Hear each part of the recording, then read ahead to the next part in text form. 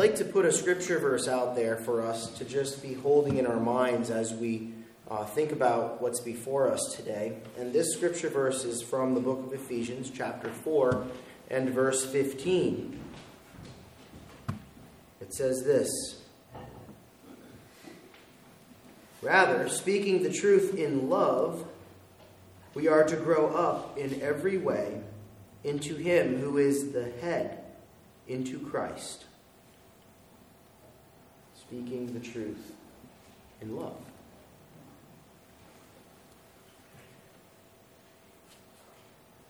The church in North America, the church here at Brownsville Community Church, and in the United Methodist Church is presently in this place of wrestling with what some people think is a balance of truth over love, or love over truth, and which is it, and how do we get the right balance of this, and can you be truthful and be loving, or do you have to let go of truth in order to be loving? Is truth unloving? I mean, these are all questions that, if you haven't wrestled with them, you probably will be soon, but I think that probably all of us have been thinking about some of these things. And regardless of the outcome of the vote later on today, Christians are often called upon to try to address this challenging topic of speaking the truth in love. And so I thought, let's just do that today. That'll be quick and easy, right? Now, let's take a look at it together and acknowledge some of the wrestlings that we have and some of the challenges. But right at the very beginning, we need to say that God is bigger and more truthful and more loving than any of the challenges and any of the difficulties that come at us and come to us through these issues. So how does the church love and welcome, yet not affirm sin? It's a big question. How do we answer the questions that we are going to be asked in the near and in perhaps distant future? This is going to be an overgeneralization right now that I'm going to say, but one slice of the church would say that if you do not affirm, you do not love. Another slice of the church would say, well, that's the truth, and you better deal with it. We have an incredible opportunity as followers of Jesus to press into the gospel, to really learn the nature of Jesus, and to be formed ever increasingly into His likeness, and to carry that likeness into the world, into our relationships with our friends, our family, our co-workers, and our neighbors, and to allow the Holy Spirit to be winsome in the hearts and spirits of those who will hear a gospel of truth proclaimed in love. Let me put it out there one more time, Ephesians 4:15. Backing up to verse 14, so that we may no longer be children, tossed to and fro by the waves and carried about by every wind of doctrine, by human cunning, by craftiness and deceitful schemes. Rather, speaking the truth in love, we are to grow up in every way into Him who is the head, into Christ. Speaking the truth in love. 3 really hard things for people to do. We're not very good at speaking. Okay, the Bible talks about what a challenge speaking is for us. Our tongues get us in trouble all the time. Okay, just be married for 5 minutes. You'll be in trouble, right? We aren't all that good at truthing either. Okay, we lie to ourselves all the time. Sometimes we lie to others. We might try to lie to God. And loving is hard for us too. Scripture is very clear that these are 3 of the most difficult aspects for people to be able to do and manage in life. And here they are, all wrapped up in one neat little verse. Speak the truth in love. Good luck. Not without God's help will we be able to do this. Our speech kind of opens up a window to our thoughts and our hearts. It lets God, others, and ourselves see what's really in our hearts and really in our minds oftentimes. If we lose control of our speech, other people get hurt sometimes, right? We can say things come out of our mouth, and we go, oh, did I really just say that? Insert foot in mouth, right? The brother of Jesus said this, "No human can tame the tongue. It is a restless evil full of deadly poison." Either we're cursing our neighbor or we're blessing God with it, and one thing or the other can often come out of it. We can probably think back not very far to something that we said that we wish we hadn't said, or maybe we could have said it differently and the outcome would have been different. So speaking is really hard. Okay? How about truth? Have you ever lied to make yourself look better or look good? Have you ever stretched the truth just a little bit to improve the way someone else sees you?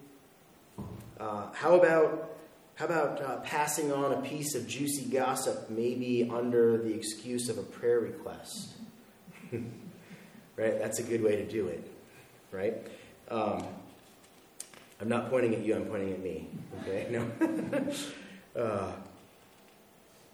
Paul writes, "Each of you must put off falsehood and speak truthfully to your neighbor, for we are members of one body." You go and read about the armor of God in Ephesians chapter 6, and there's the belt of truth. Kind of holds everything together. Without the belt of truth, stuff starts falling off. Right? So we've got to be able to speak the truth. How about love? Well, whose definition of love? Is it what love looks like in the culture? Is it what love looks like in a secularized version of things? Is it Eros? Is it Philadelphia? Different kinds of loves that are out there. There's a few of them. Is it something that we feel? How does worldly love contrast with Christian love? And how do we apply that in our own lives and in the church and in our relationships? Because when we say the word love through the lens of Scripture, it means something different than what the culture describes as love. For the Christian, love is a matter of obedience. If you love me, keep my commands. It's a matter of obedience. It's extended, that love of God is extended to others by godly people, even when it is not reciprocated. Christian love is not conditional on someone else's response to us for extending it. It's actually a fruit of the Holy Spirit. It doesn't come from within us in our natural human state. It requires the regenerative work of the Holy Spirit in our lives to enable to bear the fruit of biblical Christian godly love. Speaking truth in love. Conversations in today's climate, culture, and the church get really contentious really quickly. Just check out the comment sections of any news article related to Mid-Vermont Christian School's recent stand in withdrawing from a basketball game. It doesn't take long. If you don't know what I'm talking about, you can Google it now or later. It doesn't take long to see the vitriol that lies just under the surface for people, this thin veneer of pleasantry. But underneath is anger and rage. fruits of a different spirit. We are told in Scripture that love is really important in how we treat one another. It's a mark of being a follower of Jesus Christ. Can we be truthful and be loving? Does one wipe out the other? Could it be said, in fact, that to be truthful is to be loving? Well, what about some of the combinations? How about untruthful and unloving? How does that look? Right? You're lied to and you're hated. That feels pretty bad. It's often seen as attacking others with lies and hatred. It's twisting truth and misapplying it with personal judgment. It's not listening to another person. It's taking no time to try and understand them. It's applying our own human point of view while demanding it become the other person's point of view as well. It doesn't work. It has no place in the church or amongst Christians in conversation with each other or with the world. How about untrue but loving? What if you do that? What if we as Christians water down the truth in the name of being loving? What does that look like? Well, people will feel cared for, but they're actually being misled. What feels like being loving, in this case, is really not loving because it's leading people into a lie. Real love is not possible without truth. So to build the church by not telling people the truth from Scripture is to merely replicate a social club or to create a cult. It's definitely not a Christian expression. And this doesn't accurately present Scripture or the mind and the heart of God. What if what the church is conveying is true but unloving? It'll produce a community of people that has answers no one wants to listen to. So we could be presenting truth all day long, but if we're doing it with a club filled with spikes, that's not going to do anything. It's going to drive people away. The view that people have of Christians in the world is interesting today. When I jumped on board with the ski patrol up at the mountain, someone said, "We're glad to have you on here, but don't be thumping that Bible with us." They thought I was going to come at them with my big, thick Bible, and I had to chuckle. And I understand where they're coming from. You know, I get it. It's the impression that people have of us. We've taken truth and we've thrown it at people without necessarily being loving. So if preaching is true and loving, and y'all are preachers, you preach with your words, you preach with your actions, you preach with your wallets, right? If preaching is true and loving, it results in a growing community of people who become the mature body of Jesus. That's what Scripture tells us, speaking the truth in love. If we preach the truth, if we speak it in love, then we have the fruit of the Spirit operating in us, and Christ is able to come to the front. Truth in love is really powerful, even if it confronts somebody in sin, even if it challenges them to change. It's powerful because the Holy Spirit can use it. It's this beautiful combination where the Holy Spirit can come and quicken the truth to our hearts, to transform lives, leads us into being built up into the body of Christ. True and loving is what brings us to Christ. When I was 8 years old, I had a very well-meaning but very hurtful conversation with my little niece. And I regret it to this day. She was about 4 or 5 years old at that time.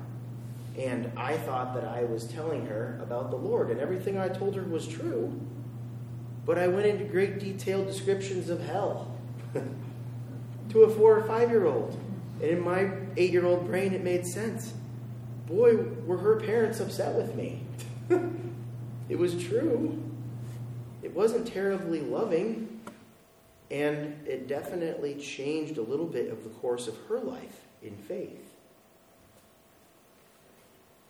So truth and love is the example that we have from Jesus and the standard to which we are called to as we reflect the gospel in word and in deed. Look at this example of the Samaritan woman in the scriptures today, right? Jesus didn't say to her, "Get out of here. This is my well. Get your water another time." True. Not very loving. He didn't say, "It's okay that you're living in sin and have had so many husbands and are now shacked up in sin. It's okay because I love you." He didn't say that either, right? He didn't say, "I love you, so I'm not going to hold you to a standard." What does Jesus do? He changes the conversation. He points out sin as sin. And at the very same moment, he welcomes her into a conversation. He's welcoming her into a dance with him, into a dialogue with him, with the creator of the universe. He offers her truth. And she responds.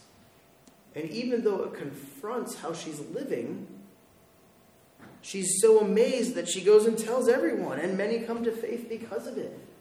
That is Jesus, the master of truth in love, giving us the example. She could have become grumpy. She could have gotten offended. She should have been upset that Jesus, didn't appreciate how she was living and affirm it and say that it was okay. She could have stormed off and found someone else who would be loving and maybe not so truthful, but loving, and tell her what she wanted to hear and affirm her in her situation. But look at the power of truth in love. She is welcomed. She is valued. She is loved. She is confronted by the truth of her situation and, yes, her sin. And she responds to it. And the fruit of this continues to bear more fruit, which bears more fruit. From this one conversation, Jesus is invited to go sit with all these Samaritans, and he spends 2 days there, and they say, "And we believe not just because of your testimony, woman at the well, but because we now have met Jesus too." It's powerful. Right? The gospel is released when it's spoken in truth and in love. How about briefly the story of the prodigal son? We know that story, right? The father doesn't affirm the son in the pig pen, sowing his wild oats. But when he comes, he welcomes him home with a full welcome, full love, full honor, though undeserved. And what about the other son? The father doesn't affirm the other son's poor attitude, right? But he reminds him and reassures him of his love for him, his welcome, and his place with the father and in the family. There was no wavering on the truth anywhere in that. The truth was not sacrificed on the altar of love. Truth and love can be presented together in the power of the Holy Spirit, and the result is a whole gospel and changed lives.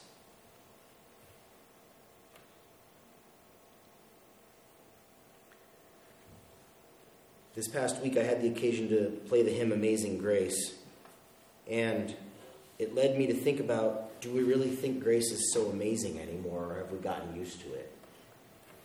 Have we developed sort of a sense of entitlement to it? When we downplay human sinfulness, we cheapen the grace that Christ paid for with his blood, with his suffering, with his death. It is exactly because we're not good, any of us, that God, in his love, sent his Son to die for our sins. And that is what is so significant and why the grace is so amazing. Where everyone believes that grace is deserved, and when grace is transformed into entitlement, then the definitions change outside the church and inside the church. So we live in this culture, in this age that thrives on self-affirmation, self-determination, and showing grace now means accepting someone else's definition of their own righteousness rather than what God describes in Scripture. And our age of this individualism leads us to find our meaning in the identities that we have constructed for ourselves instead of finding our identity in Jesus Christ and his work on the cross for us. Scripture is clear that God has a standard of righteousness, and we don't get to decide what that is. An author that I appreciate, Ken Idleman, puts it this way: self-affirmation is the gospel of the American culture. We are idolaters when we make it the gospel of the Christian church. The church exists not to affirm ourselves, but to adore the King who loved us and gave himself for us when there was nothing good in us to affirm. The more we affirm ourselves, the less we adore the King for his grace.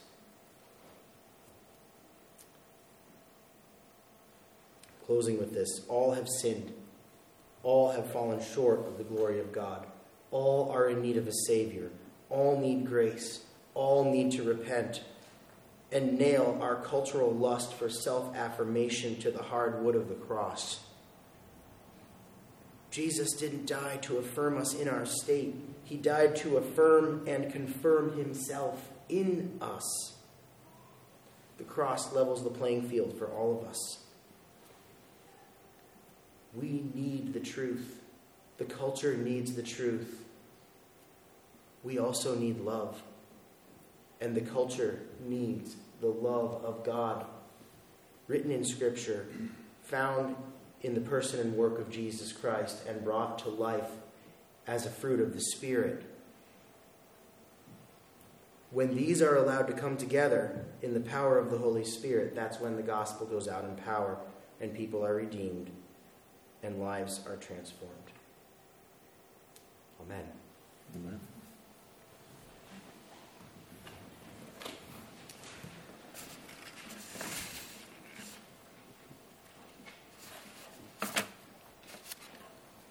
How can we pray for you?